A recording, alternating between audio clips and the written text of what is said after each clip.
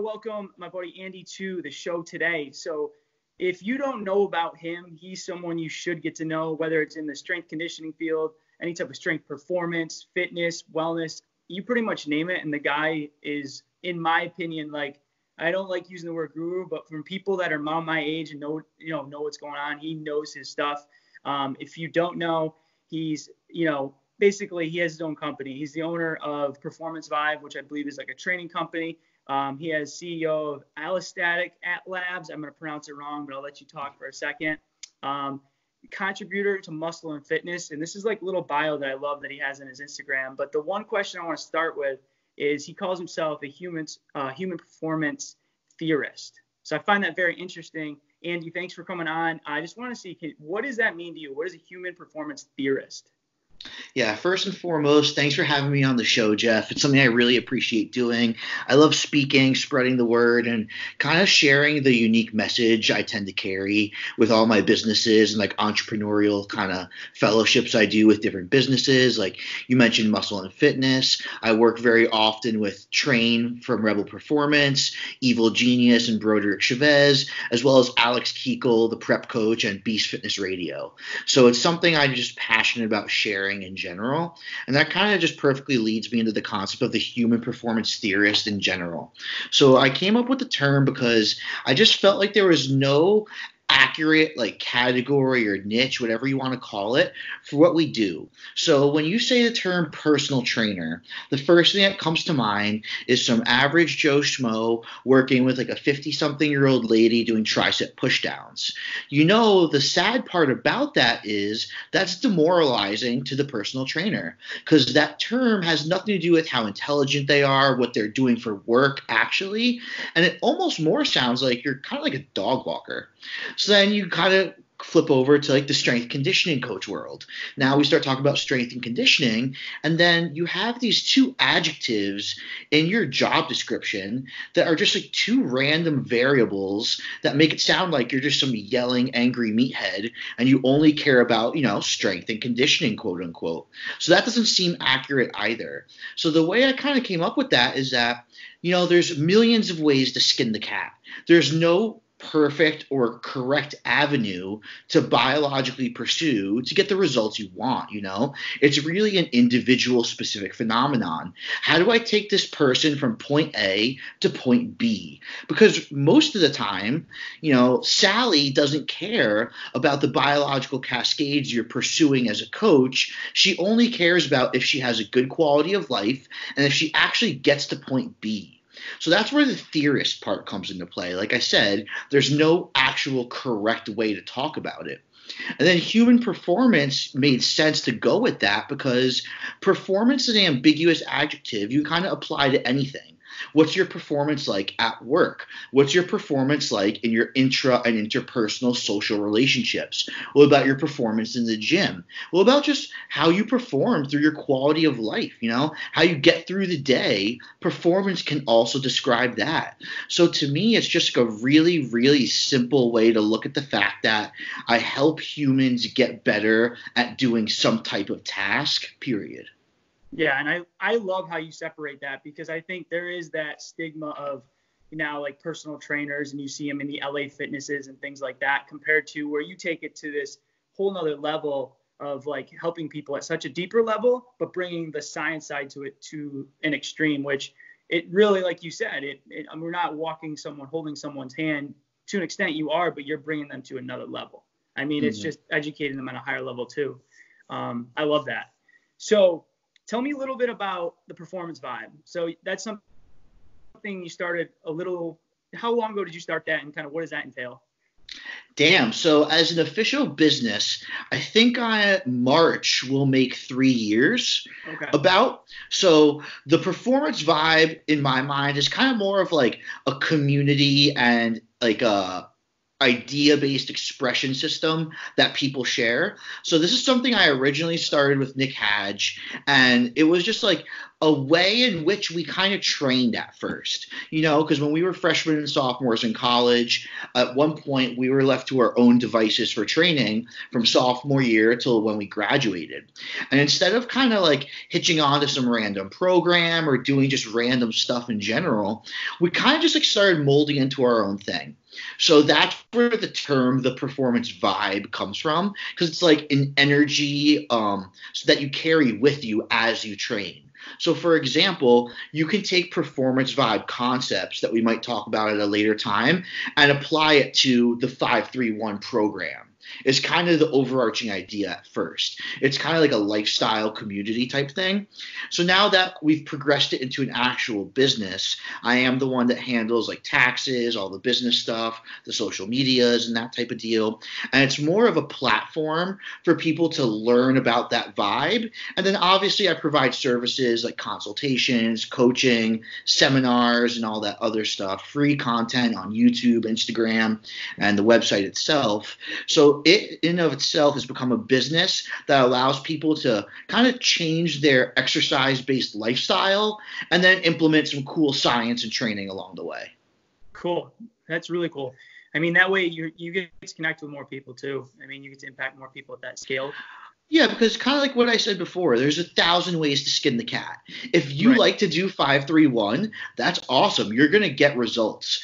But what happens to be the biggest variable in the amount of results you get is your perception. And that's kind of what I was saying about the performance vibe being like an exercise-based lifestyle. It's how you look at things. It's the intent you bring to the workout and how you approach things, not necessarily the workout itself. Gotcha. So kind of going into that realm and take maybe a step back of like how you got into things and your view on how you kind of went about this. Where did you get started? How did you get involved in whether it was working out or the term fitness, I guess, in general? Like, did you start young, or like what was your story, kind of how you got into it? Yeah, so it's kind of interesting, and it kind of leads into the performance vibe very well. I started training and exercising very young, and I think it was the 7th grade, early in the 7th grade, because I was very overweight. So I grew up in an immigrant household. Both my parents are of Cuban descent, born there. So I was like, as a kid, always like given praise for eating more food. The more food I could eat, the more my parents and grandparents like cheered for me as a little kid, and that's not on them, coming from a different country, to them, that was success, and it showed health in me as a child, but I've always been extremist. So, little Andy took that way too far. And by the 7th grade, I was in like the 180-pound range, and I was like 4'6", 4'7". So I was a hefty little meatball. You were a powerful kid. Yeah. I was a hefty little meatball. And I actually remember my very first workout was Monday, National Chest Day, with my older cousin. And I missed bench pressing the barbell. He unracked it for me, gave it to me. And I remember it crashing onto my chest. And I was like, oh my God, what is this? That's hilarious. I actually never stopped since. Besides, like, very recently when I tore my pec and had a hand injury, I took like 2 to 3 weeks off of just training as a whole, just doing exercise. But from 7th grade until then, I never stopped training. I got immediately addicted. And what I noticed was I didn't get results that great. Obviously being a very young adolescent kid, super overweight, it's like the worst possible environment for like exercise adaptation. But even as I lost the weight, I noticed that I wasn't like gifted. Like, it was so hard for me to get stronger, to notice changes in my body. And that's kind of what sparked the science in me. I was like, well, let me just learn more. And then I learned a little bit, saw my results increase, and I was like, okay, now this is kind of cool. Then I went to Springfield College for exercise science, or applied exercise science. And then from there on, the rest is kind of history. After I graduated, I spent a full year at community college just studying shit I found important. So I did general biology, organic chemistry, general chemistry, and biochemistry, and I loved all that. So that's kind of the extent of my academia, but it really all came from like a desperate type perspective. I was like, man, I got to get better. How do I get better? If it's not already happening, what can I learn about to optimize the things I'm already doing? Yeah, I can relate to that story to an extent, and with myself even, because I don't feel like genetically I was built to like lift weights or bodybuild. Like, I had long limbs, long arms, long legs, and pulling, really short insertion bicep, like these horrible genetics for it. So it was kind of interesting too, is I was lucky where I was very thin. So like when I put muscle on, it was easy. I would say it was easy. You'd see it quicker, but my caloric intake had to be through the goddamn roof just to like, put anything on. So I relate to like that side. And then the educational side, I jumped into it very similar to you. You took it to a deeper level, but me, it was a similar idea. Like I had to figure it out because I didn't get strong very quick, and it took forever to put size on. It's interesting too. You translated really well into the science side. And then you just really, it seemed like just one after another, like, wanting to educate yourself more, doing tons of research on your own, really wanting to learn the craft and just more how to apply it to yourself. Where do you think that drive came from? Was it just the interest of that and wanting to get better? Because I would consider you one of the most, every time I see anything you're doing, it's like new thing going on, doing this. You're a very driven guy. Where do you think that came from? To be honest, it's so, like I said, personality wise, I'm just an extremist in general. If I like something, I love it. And if I'm not into it, I pretty much hate it. Gotcha. But I think that really just comes from like the immigrant upbringing. Like my father came over at 12 years old to the United States, not speaking a lick of English, and they had no money. So it's like that upbringing on his end taught him to have insane amounts of grit and effort and that kind of like relentless drive. And then, I grew up around that. So what came first, like chicken or the egg, nature versus nurture? Like, right. Did my immigrant upbringing make me an extremist, or was I already an extremist facilitated by immigrant upbringings? But regardless, it gives us the same product. Like, my parents just always taught me, and by watching them, I saw them live that creed of, if you do something, you absolutely have to not just give it all you have, but just not stop. Just because you fall on your face once doesn't mean, oh, I suck at this, I'm done now. It's like, that's all the more reason to try even harder. I remember even up until recently, I've seen my parents go through so much stuff. And when I just kind of take a step back and analyze it, and I look at it, I'm like, oh my God, how are these people doing this? Like, my parents recently went through some very difficult hardships, and I'm sitting here thinking, like, I don't know if I could do that, if I could survive what they have survived. So I think a little bit comes from motivation from my family, and most of it definitely comes from that upbringing. Just like, you might not get another chance, or there might not be another opportunity for you to keep going in the future, so you have to do it now. Gotcha. I mean, that makes a lot of sense just from your family side of it. I mean, just having them, subconsciously even probably like just taking those traits, that hardworking, like just got to do what you got to do to make it work. What was the transition? So you obviously were very passionate about improving yourself. You said you're an overweight kid, educating yourself on that side. What made you want to instantly go into training? Because I know a lot of athletes or people that are passionate about it maybe want to do it on their own, but they don't really want to work with other people. Where you instantly kind of like, I want to teach people what I know and help educate people and try to get them better? I just kind of had a knack for it. So I'm definitely a savant. I'm deficient in oxytocin, glutathione, and lactobacillus reuteri. So I guess you could say that puts me on the ASD end of things. I don't think that's necessarily like an excuse or a caveat or, something that makes me better at what I do, but it does give me that little bit of like obsessiveness, and it gives me that dissociation so I can understand weird things. I think the reason I'm so good at physiology and that type of chemistry stuff is because I can see it in my head. And because it doesn't exist, most people can't see it in their head. So like, for example, if we're talking about like muscle length physiology, like anatomy and kinesiology, that's typically much easier for people to pick up because you can look at a skeleton. You can shorten a bicep fiber and see elbow flexion decrease. You know what I mean? Oh, yeah. I can see, like, I just kind of see those things in my head as far as, chemistry. Like, when I see methylation occur, I can literally see CH3 groups moving from one compound to another in my head. So I think that weird little aspect of my personality does help me play out.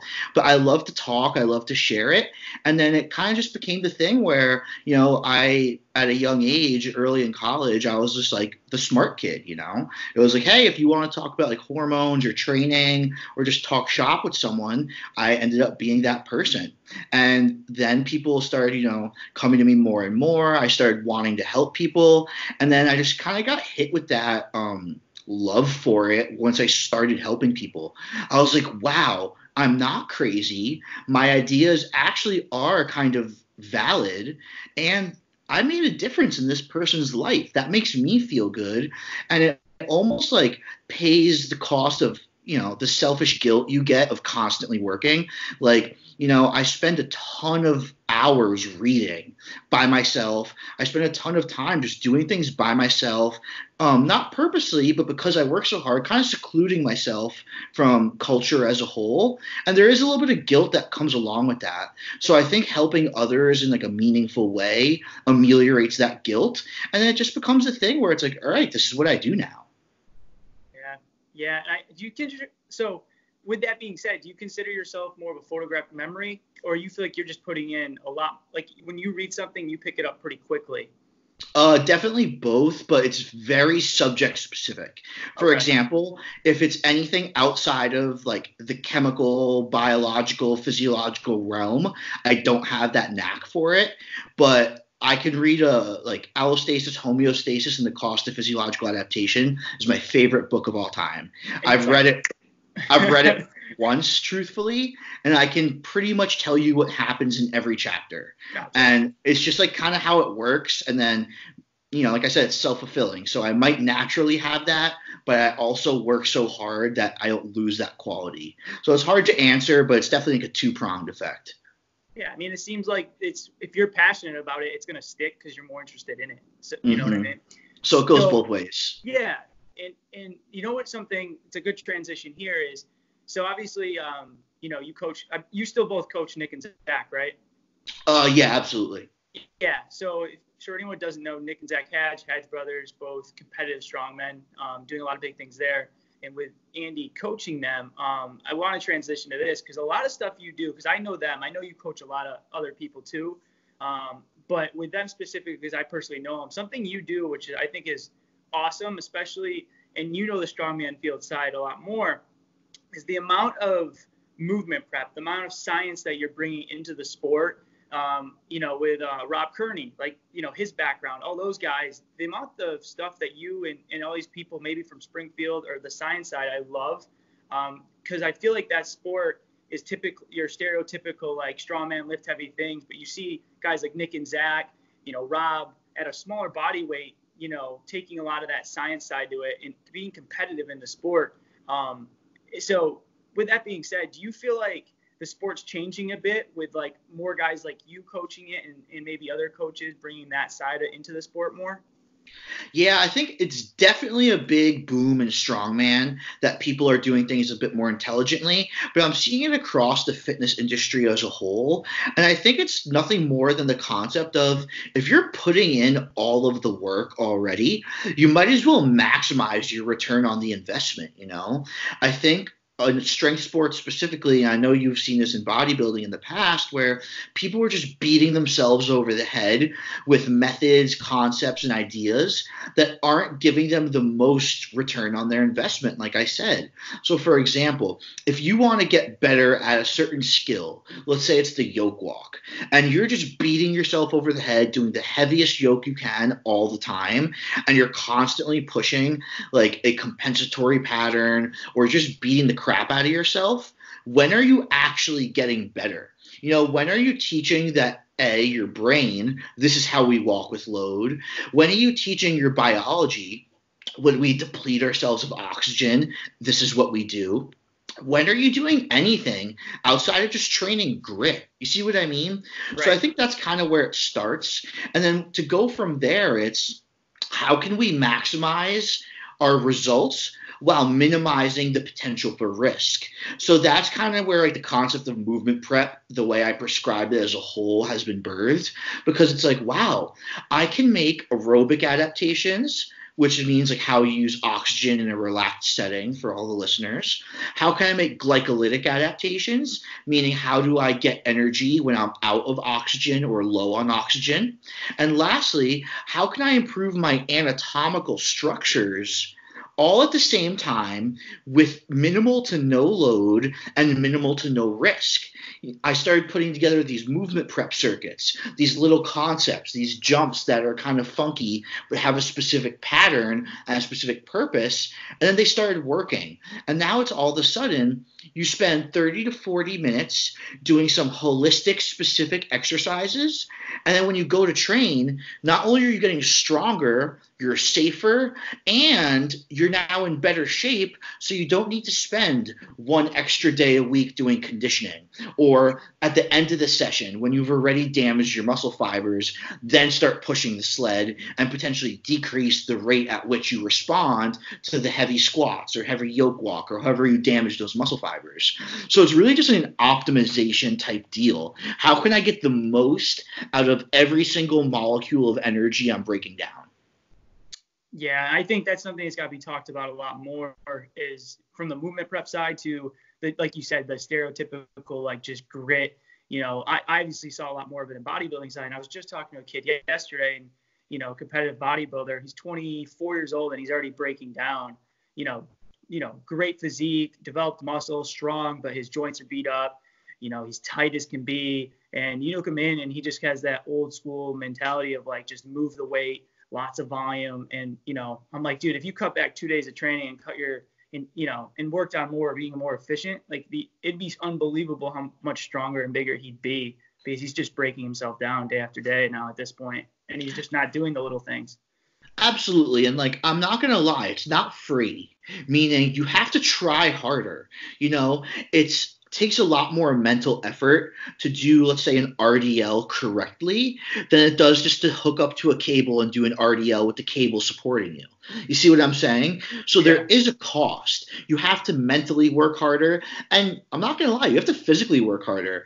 There is a reason that like myself and the Hadj brothers, and I call him the Colonel, but Rob Kearney is known for working harder than everybody else.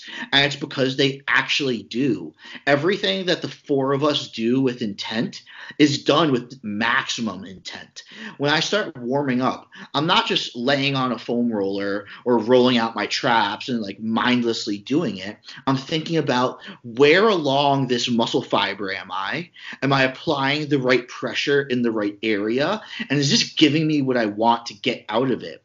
So it is more cerebral. You do have to work harder. But the way I see it is you're already at the gym. You already planned on working hard. And like in the case of that kid you talked about, you obviously have big goals anyway. So like what's the cost of working or thinking a little harder? You see what I'm saying? Like I don't really see it.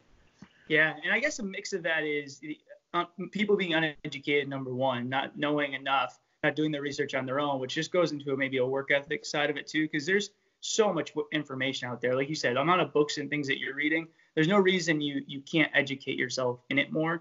But the other side of it is just people being lazy. I think everyone wants the quick fix. Everyone thinks things are easy, whether it's getting really strong or putting on a ton of mass.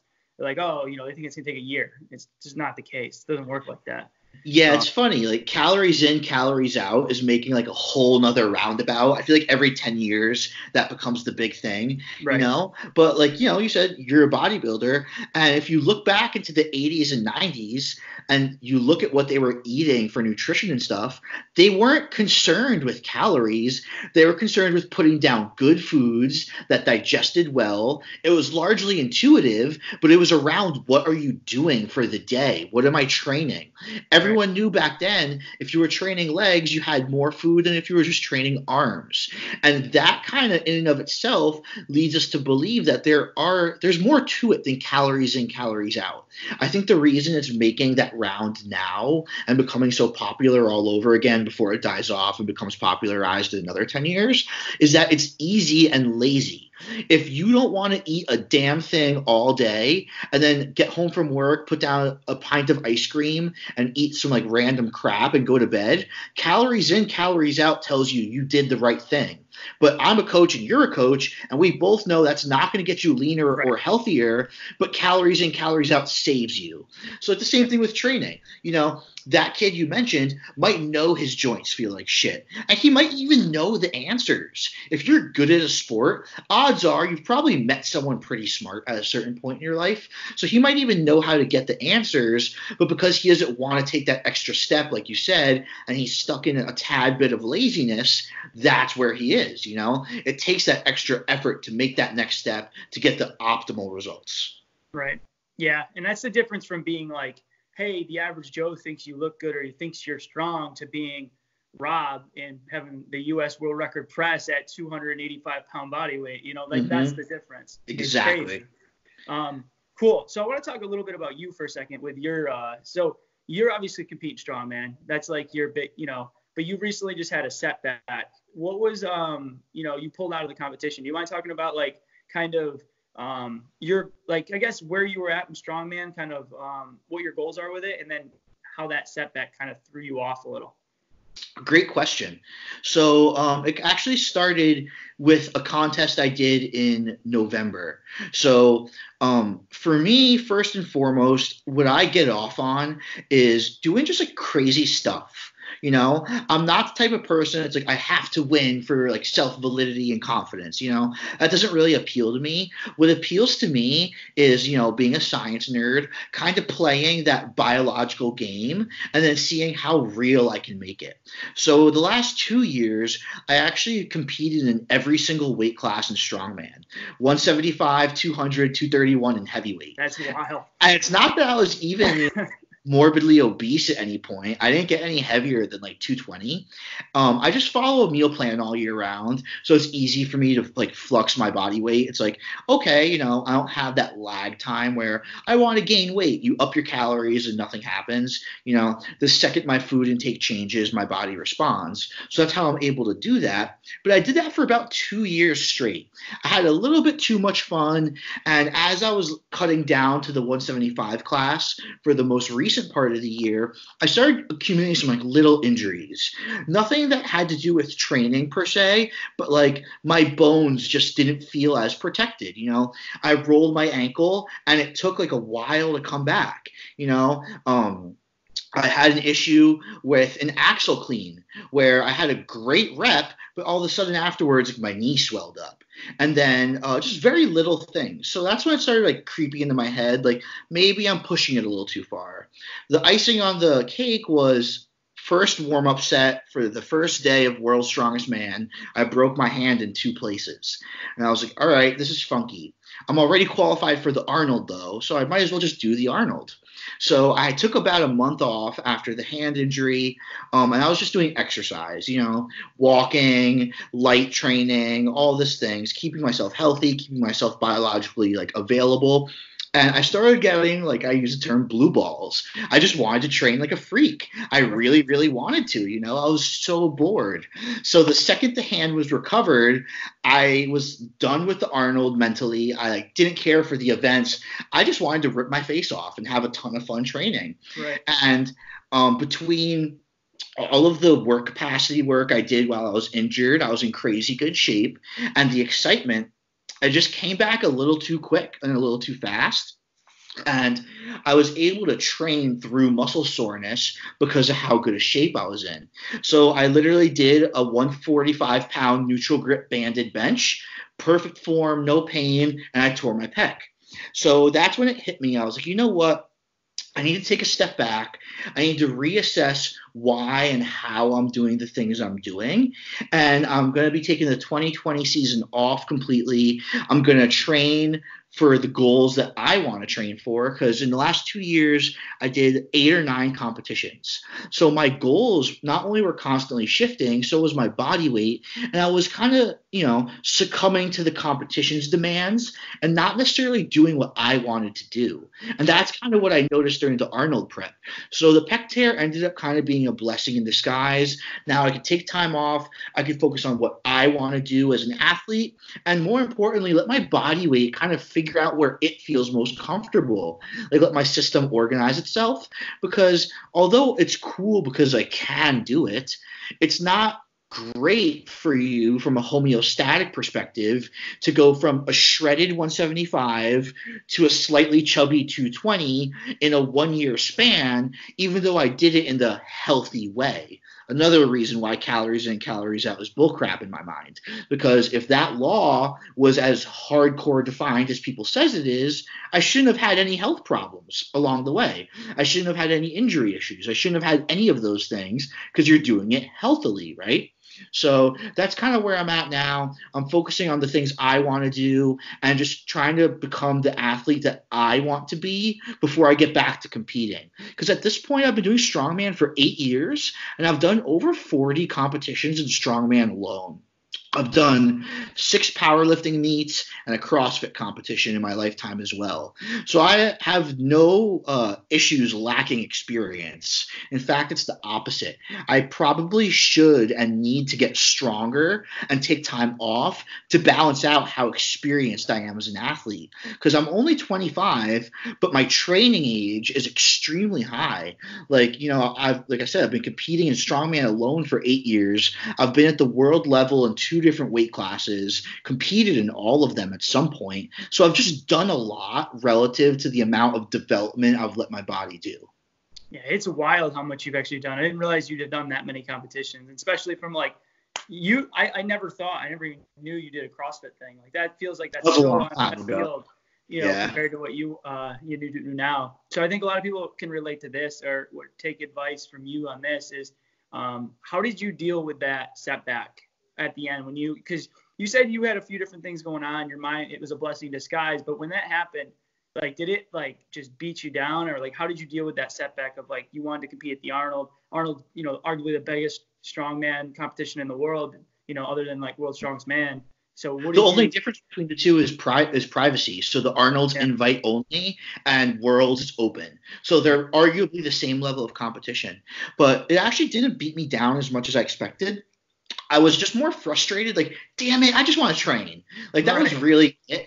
But I was kind of already going through that mental transition of, what the hell am I doing, man? Like, the Arnold events, for example, were on the lighter side for me. They were events that I'm already very, very proficient at. So I didn't get that like fire in my belly to do it like I expected. I had the fire to participate and to compete and to be a freak on my own, but it wasn't because of the competition. I recognized it was just because of who I am.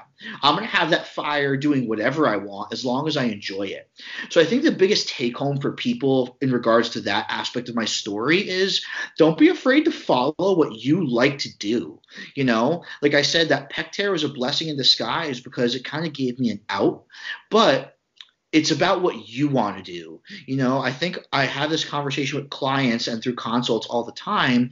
You can't use a competition as a way to get yourself to a goal. The competition itself is the goal. So if you want to lose weight and you want to look better and you might want to have some ab definition, that doesn't mean sign up for a bodybuilding competition. You know what I'm saying? Yeah. There's a different way to do it. Just because you want to get bigger and stronger doesn't mean you sign up for a powerlifting meet.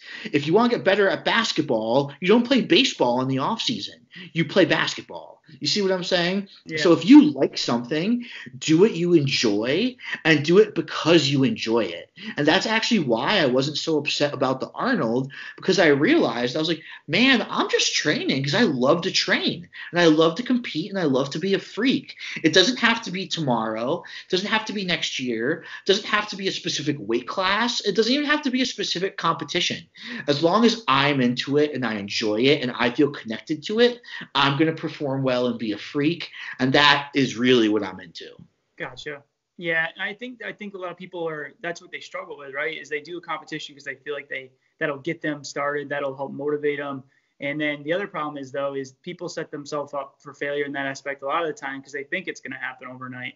They don't realize the work that actually has to get put in to do it. So regarding people, I guess clientele, coaching in general, I consider you I would say the best, or not one of the best coaches I know by far. And so what advice, if you want to keep it, you can take it any direction you want, but if someone's getting into coaching, there are coaches out there that are either, trying to get started or take themselves to the next level, what piece of advice would you give them to, get into this field and be, I guess, as successful as you are, or just to whatever ability or field they want to get into? Absolutely. I actually kind of think about this all the time because I try to think about like what little things do I do that kind of separate me from other people. Not saying that I'm like the cream of the crop or the best or anything, but like there's certainly a difference between me and who you talk to at your local LA Fitness. Or me and you even. Yeah. Yeah, whatever it may be. I think the biggest difference is accepting and knowing your second and third order actions. So I think the biggest mistake that I see people make is, let's say there's a scenario where you sign up with a coach and you tell your coach, I want to lose weight. The first thing that coach does is cut your carbs in half and put you on the treadmill 6 days a week. And it's Right. like, okay, that's great, and that will do something, but what next? That's week one. How do you progress that person? Right. What happens when that person's like, okay, I'm bored. I've been doing this for 12 weeks. What's next? And I think that's the thing that people are missing out on are don't pull your ace card right away. Don't plan for just what happens now. Accept that second and third order action. So, for example, if Susie comes up to you and she wants to lose weight, actually listen to her, look what she's doing with her life, and then make an appropriate decision in regards to where you're going to go long term. If Susie's already shredded out of her mind and already on a low-calorie diet, then you could say, okay, let's cut your carbs and put you on the treadmill. But if it's your average person, that first order action is going to have a very different second and third order than the other scenario I just gave, So I think as simple as it sounds, that's the thing people can take home and get the most results from. Before you make any decision and make any recommendation, what's going to happen as a result of that recommendation? And then what can I do afterwards? I think something a lot of people do is they shoot themselves in the foot by maybe you type the best program ever for someone, but like I said, it's at the beginning of the program, and their goal is going to take 6 months to achieve. So what the hell do you do after? Yeah, I couldn't agree more. And I see that daily almost when it comes to, the average Joe in the gym, like coach or the LA Fitness guy, or simply like in bodybuilding. Everyone's a prep coach now. I mean, it's one of the most frustrating things in the entire world for me, because that's more my background. And it's just like, I don't understand how half these people can do what they do and get the clients that they have. It's crazy because, like you said, Susie getting crash dieted and, and again, they come for a competition they're not ready for, and they're going on extreme diets and short-term fixes, and then they're a mess. And it's crazy. Yeah, and from both people's perspective, the coach and the athlete there, it's nothing more than just being impulsive. If you can take a second to sit down, zoom out, slow down, and think about what the actual best choice is, you're often going to get more results. You don't even have to be smart at all to recognize this is useful. Everyone in their right mind knows how to start losing weight. If you're really overweight and most of the time you're eating crap food, you don't have to read a single damn article to tell me that a salad is healthier than McDonald's. That's right. Intuitive information. So just like to go along with that example, applying your second and third order actions might be, I have been working hard. Maybe I deserve a cheat meal, and you feel extra hungry because you've been depleting your food intake. Impulsivity would say, hell yeah, man, you worked as hard as you could. You deserve it. Head right to McDonald's. But if you only think about that from an impulsive end, you might not realize that, well, tomorrow's a non-training day, and I've only been dieting for 2 weeks. So a cheat meal tonight actually makes no sense. But I can get that satisfaction on Friday, let's say, because Friday is my hardest workout, and then Saturday and Sunday, I have a lot of work to do. So I'm going to be able to continually keep my NEAT high, and that calories, all that food you eat, will actually have some use for you, not just tonight and not just tomorrow, but immediately with your satisfaction, and now it actually fits your long-term goals because you thought about those second and third order actions. Yeah, I think that's a perfect explanation of it. And I think that'll, if people can listen to that and take those steps, simple steps, even just from the analogy from like, this is common sense. This is, a salad is better than a McDonald's. Like sometimes the simple things are the best. So I have one more question. If you're good with that, you good on time? For sure, man. Oh yeah, whatever you want. All right, cool. So with this being said, I feel like, and I'll ask this question, then we'll go to the last one because I think it'll lead in perfect. As a younger kid, you obviously, like you said, 7th grade, you started working out, you started to get into the physiology, you started to feel better about yourself. Do you feel like at a young age you kind of found what you wanted to do and get into as a career? Yeah, I think I was very lucky from that aspect. Excuse me. I think I was very lucky in that aspect because it gave me something to continually work on through those hard years of life. High school is difficult for everyone. Right after you graduate college, those next 2 years are difficult for everyone. So it gave me something to kind of cling on to as far as like things to do in a productivity standpoint, because when I was just like everybody else going through those lulls in confidence in high school and after college, it was something for me to do that helped improve my self-worth and actually gave me a means to be a real person in the world, like, for example, you need a job, you need responsibility, and you need a minimum amount of criterion money to be a real person. Because otherwise, you have no say, you have no responsibilities, there's nothing for you to do. So it gave me at least clients to help. It gave me some satisfaction, and it gave me a way to learn more and improve myself when I needed it the most. So I'm very lucky in that aspect that I found what I wanted to do so young. But again, like kind of what I said earlier, I think it's just gravitating towards what you find enjoyable. And I think people are scared to do that. I think it's all too easy to say, I like this, but that's a lot of work. I'm just going to get a job at the big company down the street, work 9 to 5, have my benefits, and just go on from there. Just because it's easier to do. And then you find that these people 5-10 years down the line are miserable because they succumb to that easy option. Yeah. Do you follow Gary Vee? Yeah, I do. Yeah. So obviously people have his different rates on that, but like the big thing, and I follow him, and an aspect that I love is, something even recent he posts is, everyone's chasing the $100,000, the $1,000, the $1 million. They want to, they think money's a thing, and people talking about getting into what you actually want to do, making the $60,000 or whatever it may be, and be happy what you're doing. Because like you said, I think society's pressure is maybe it's getting more awareness, but there's society's pressure is, go to school, get your bachelor's, get your master's, go find a job, retire, at 65. So in your opinion, if you could give someone a piece of advice to help find themselves, what would that be in your eyes? It's that perception governs everything. So today I just finished the rough draft for my first book, and I use this example. Thank you. And I use this example in there, and it's kind of hits home with me because, of course, being different, you're always going to get ridiculed and get insulted, by random people just because people are cruel. But one of the ones I always got, especially at a young age and coming up as a coach, where you're drowning in complexity and science and details, and you're missing the point. And that is the same coin as saying, I love the details and love biology and love all the little aspects of dieting and everything I do. You're just looking at it from a totally different perception. I'm still using all the details and all the little things that I love to do, but on one end of the spectrum, people or I could have even been looking at it negatively, and on the total opposite end, you're looking at it positively. So the reason I say perception is everything is, at the end of the day, I'm doing the same thing.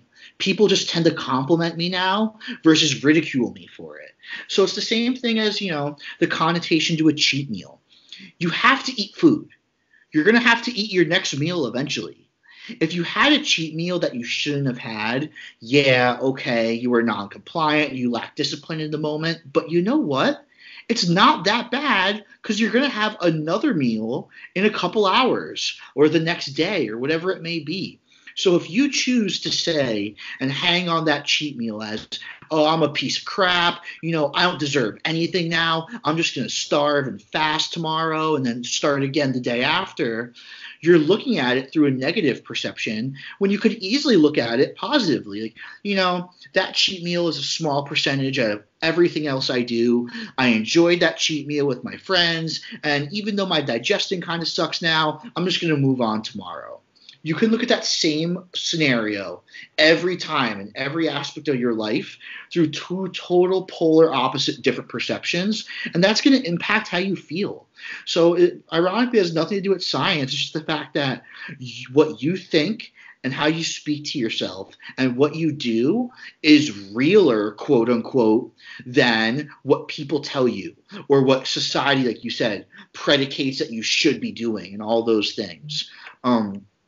The way I actually came to be so closely tied to this concept is there's actually a study. This is a whole section of philosophy called phenomenology. And what it is it's the study of what the human experience feels is real relative to object-based experiences. So really what that means is what's real to you might not be real to me. So just to use science as a perfect example, if I want to talk about vascular endothelial growth factor, it's this very, very small polypeptide that gets secreted and helps muscle growth and all these different things. Keep talking for 1 second, grab the door. Yeah, you're fine. So if I want to talk about VEGF, it's not the fact that VEGF exists that makes it real. What makes it real is the fact that I care about it. And when I tell you about it, now you care about it. That's what makes it real. It's not the fact that it exists that makes the word real authentic. It's that you care. So that's why perception matters so much, because the second you invoke emotion and what you care about into it, that's what makes it real. It doesn't have to just exist or just be a thing that's happening for it to be real. You can have something very, very difficult happen and choose to not associate with it, and therefore you're making it less real in that scenario. So like I said, choosing to identify with your own perception and just reading a little bit into what phenomenology really is probably the most important thing people can do to find themselves. Perfect. No, sorry about that. I just had someone at the door. So that was gonna be the last question. I have one last thing. So I think will be helpful. So you talked about that aspect of actually how the perspective of people is so important to that, making that change. What do you think, or what do you do on a daily basis to create that mindset, to have that positive mindset, to not listen to the perspective of other people, focus on what you want and kind of the things that you're trying to achieve? It sounds really stupid and simple, but authentic meditation. The only reason I'm such a big promoter of it is because it really has changed my life so much. Like I said, I've gotten a lot of ridicule, personal messages, comments, DMs, even in person. People being pretty rude to me, mostly because of that correlation between my intelligence and my age. But it's something that impacts you deeply. So that contributes to what we call white noise in your head. And that's like conflicting ideas or feelings of anxiety or basically, things going on in your own mental realm that get in the way of you seeing clearly. So what I mean by authentic meditation is there's no noise. If you choose some binaural beats, you can choose those. That's great. But basically there's no noise. You close your eyes and you sit there for a minimum of 5 minutes and you just let things dissipate. One of my favorite books is The Confidence Gap by Russ Harris. So everyone should pick that up in my mind. But We'll have to put a link in there for it. Incredible book. Definitely do. The Confidence Gap by Russ Harris. But he uses an analogy of there are leaves coming down the stream. So the leaves are your ideas and the stream is your mind. Your mind is constantly going. But people get too caught up on the leaves or a singular idea.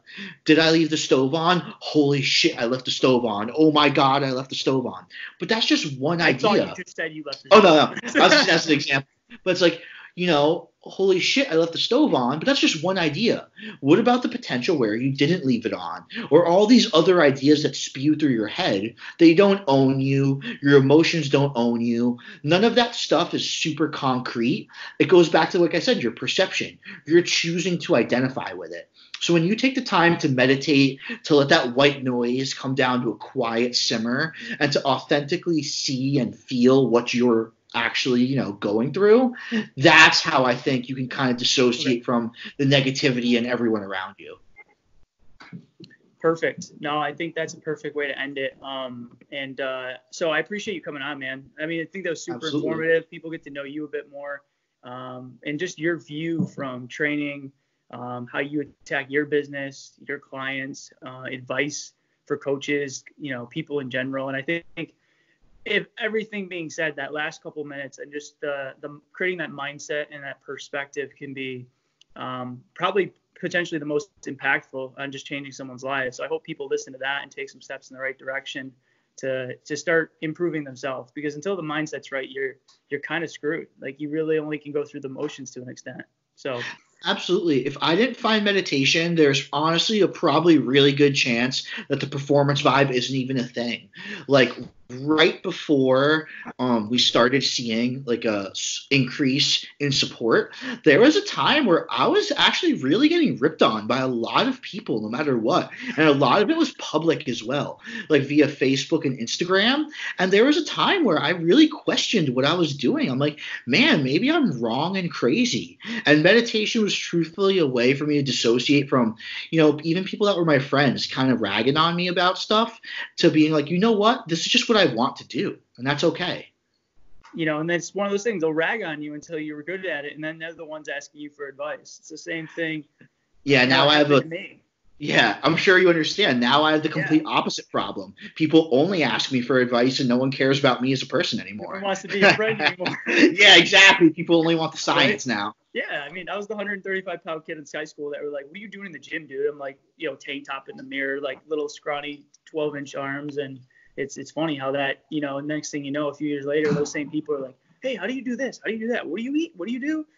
Things change pretty quickly once you start to do things well. So cool, man. Well, I appreciate you taking it. We went about an hour, but I think that's, it was good because we got a lot of information in, and, we'll definitely do another in the future. We can talk a little bit, about some more stuff. We can dig deeper into strongman, different things. So I appreciate you coming on, and we'll definitely be in touch soon. Absolutely. Thank you so much for the opportunity, Jeff. We'll talk soon, brother.